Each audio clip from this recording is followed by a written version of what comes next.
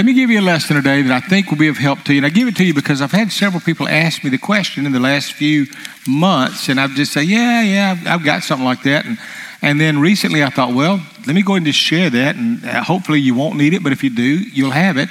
I've worked with a lot of team members, and you have too. When you're building teams together, you find the people that you want to find their gifts and use them and help to achieve the goal you have. And so there's always those team members that you want to have, but there's also that team member you don't want. And I've had recently several people that have said, you know, in my business, I had a co-worker that suddenly took my company out from under me. I had a man that said, I've worked most of my life for something. I had a friend that 20 years, I trusted him. Next thing you know, he said, I'm in bankruptcy court. He's taken all my clients. And I keep hearing that. And they'll say, is there anybody in the Bible like that? And I said, well, matter of fact, there is. And so I thought, I always talk about the positive characters in the scripture, but I want to give you one today. He'd be the team member you don't want. It's a leadership lesson from the life of Absalom. Now, to teach you who Absalom is the third son of King David. Absalom is a good-looking boy. The Bible says he has real long hair. He was real flamboyant. He was boisterous.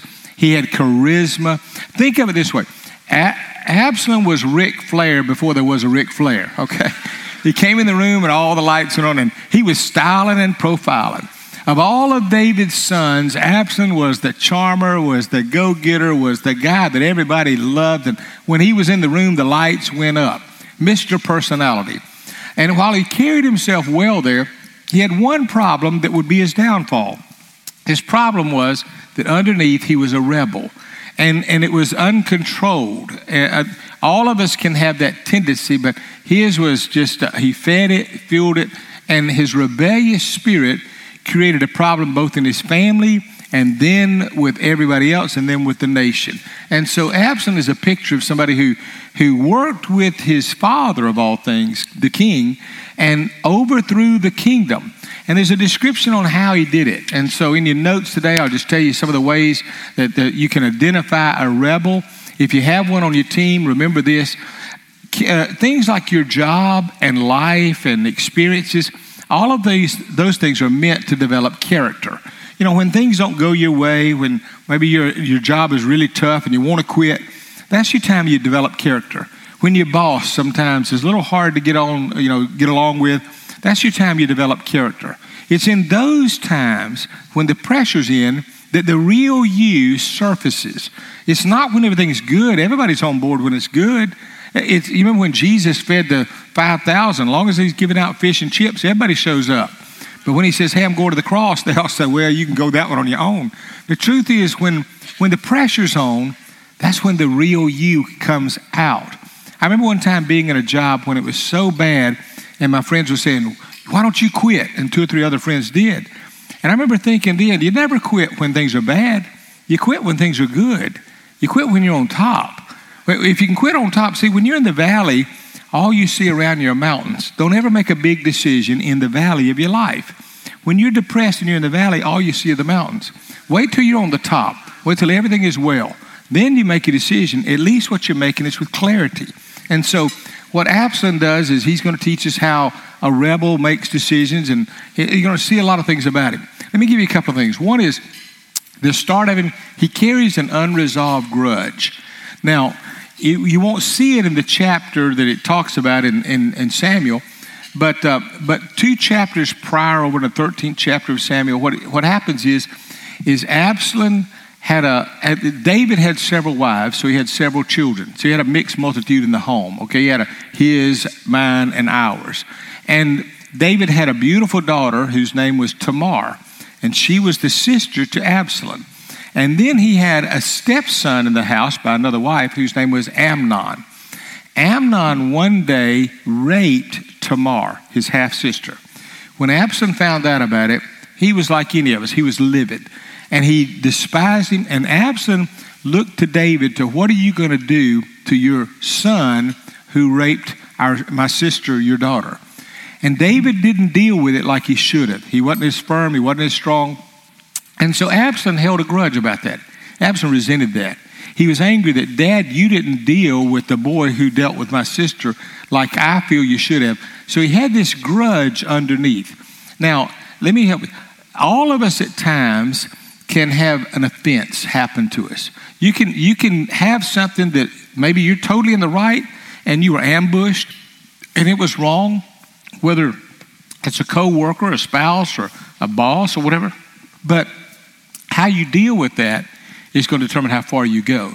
And if you let a grudge stay in your soul, it will poison you. It will bitter you. It's like acid. If you poured acid in a milk container, you know what it would do? It would eat up the container. When you get anger and bitterness and unresolved grudges and you hold that, it eats up the container. It hurts you. And so he begins, I believe his route to being a rebel began with an unresolved grudge. And so later he had Amnon killed. He had to vanish for 3 years. And that was his start. Now, some other things about that rebel is this. In his case, he posed as a leader. The word pose, we get the word poser from. I did a lesson years ago. It was a lesson that John Maxwell was so honored me with. He called and said, "Bill, can I use that lesson?" And he put it in Success Magazine. But it was a lesson that we did together called The Difference Between the Players and the Pretenders. And it was how to spot posers from players. And there's a difference. Well, Absalom came along as a poser. He'd seen what his dad did. He'd watched how his dad led. So he posed to be that kind. But he wasn't really the kind of leader that he should have been. The Bible says that he brought in all these, he had 50 horses and chariots and 50 men run ahead of him. And so he got the impression of other people. But here's what Absalom did that destroyed the kingdom. He began to envy David. He began to look at his father who had all of this influence. He looked at a leader there on his team. And it could be you. If you've got a boss or maybe you're a co-worker and somebody else is starting to shine. We'll say like real estate, where Hunter, he's going to that field.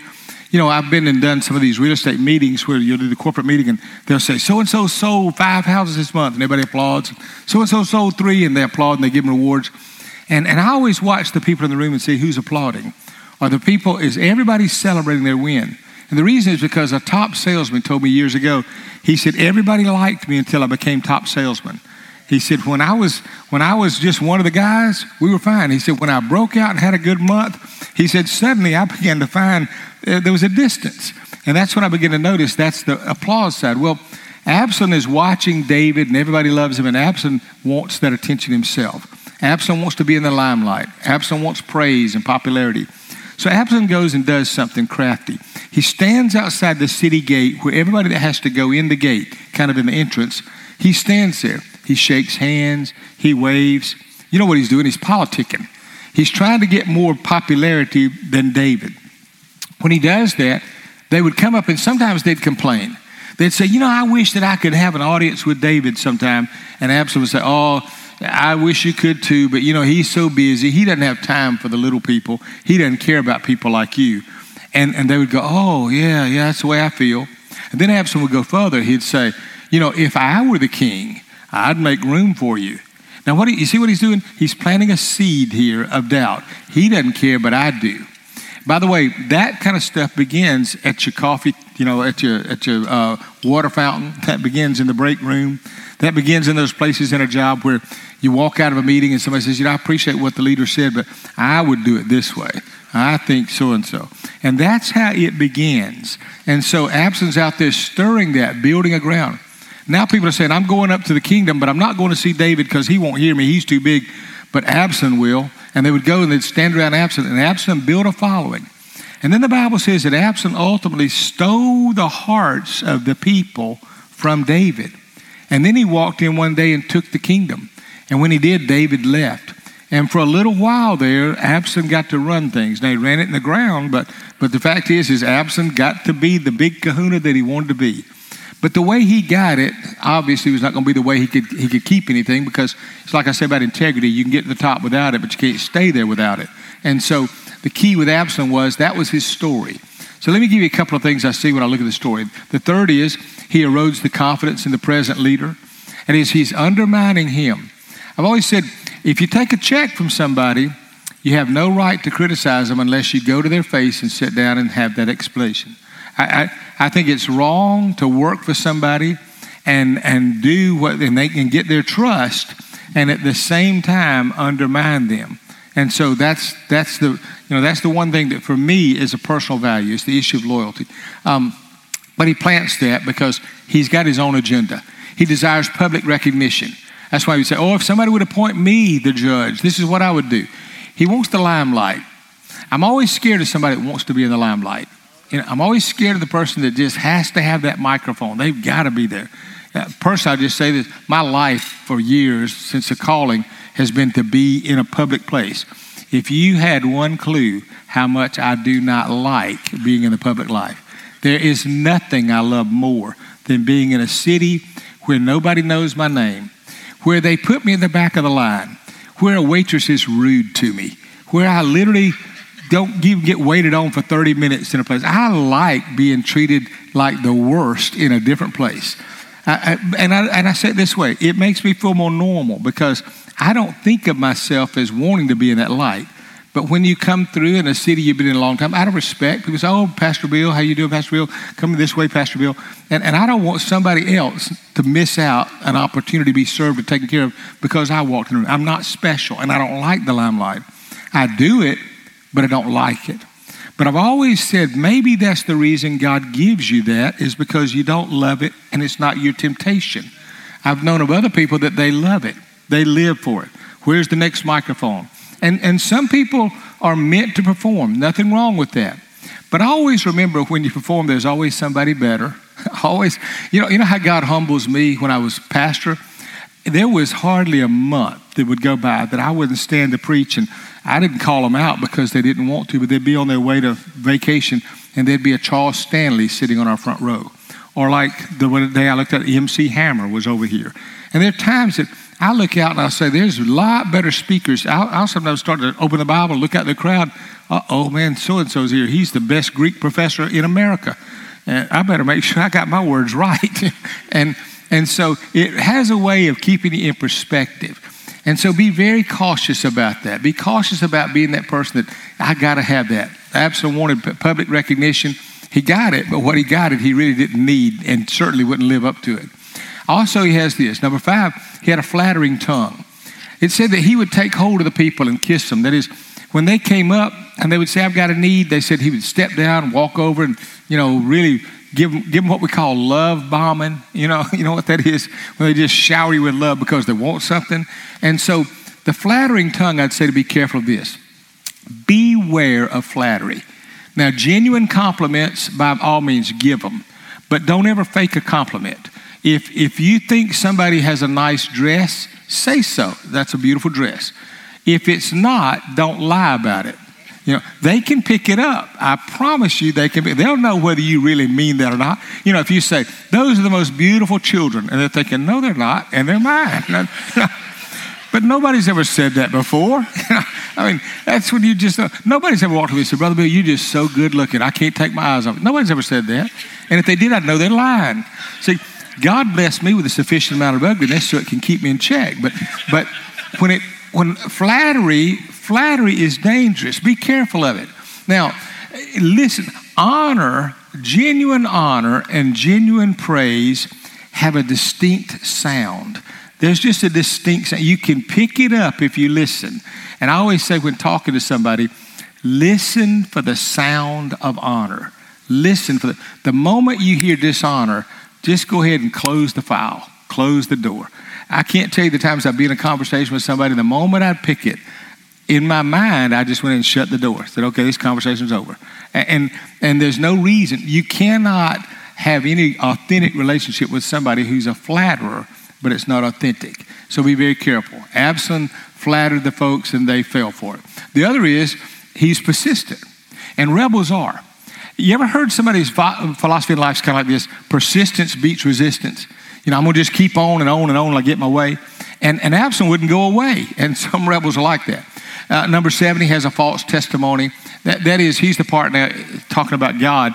He uses the God card. Doesn't it scare you? When somebody uses the God card all the time, God told me, God led me, and they're always using the God told me card. Here's your best approach. When somebody says, God told me this about you, or told me that you're supposed to do this, come back with, well, when God tells me, then I'll listen. The fact is I used to have a girl that would come up to me at church, and she would, years ago, and she'd come and say, Brother Bill, God told me that you're supposed to let me sing one Sunday. And she wanted to be on the platform. And I looked at some of her friends, and her friends couldn't know. God didn't tell her.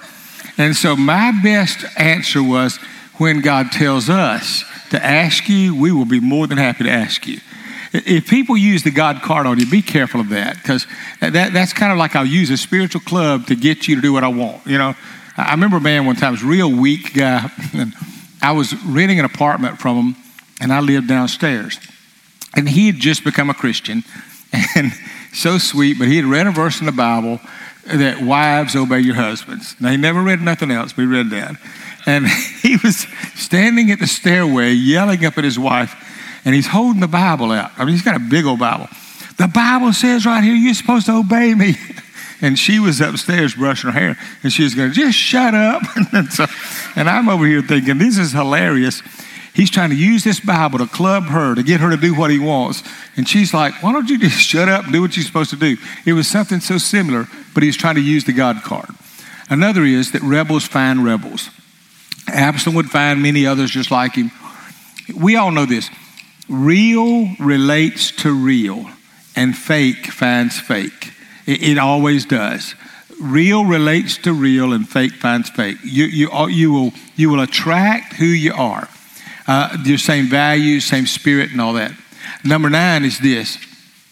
A rebel is always marked by an immoral problem, by some type of moral problem.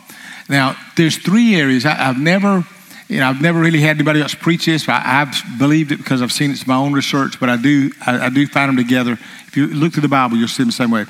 There's what I call these sins that are called triplets.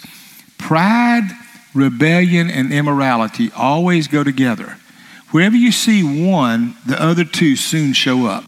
Show me somebody who's got pride, and I'll show you somebody who ultimately will be rebellious. It's out, I want to do my way, have my own agenda.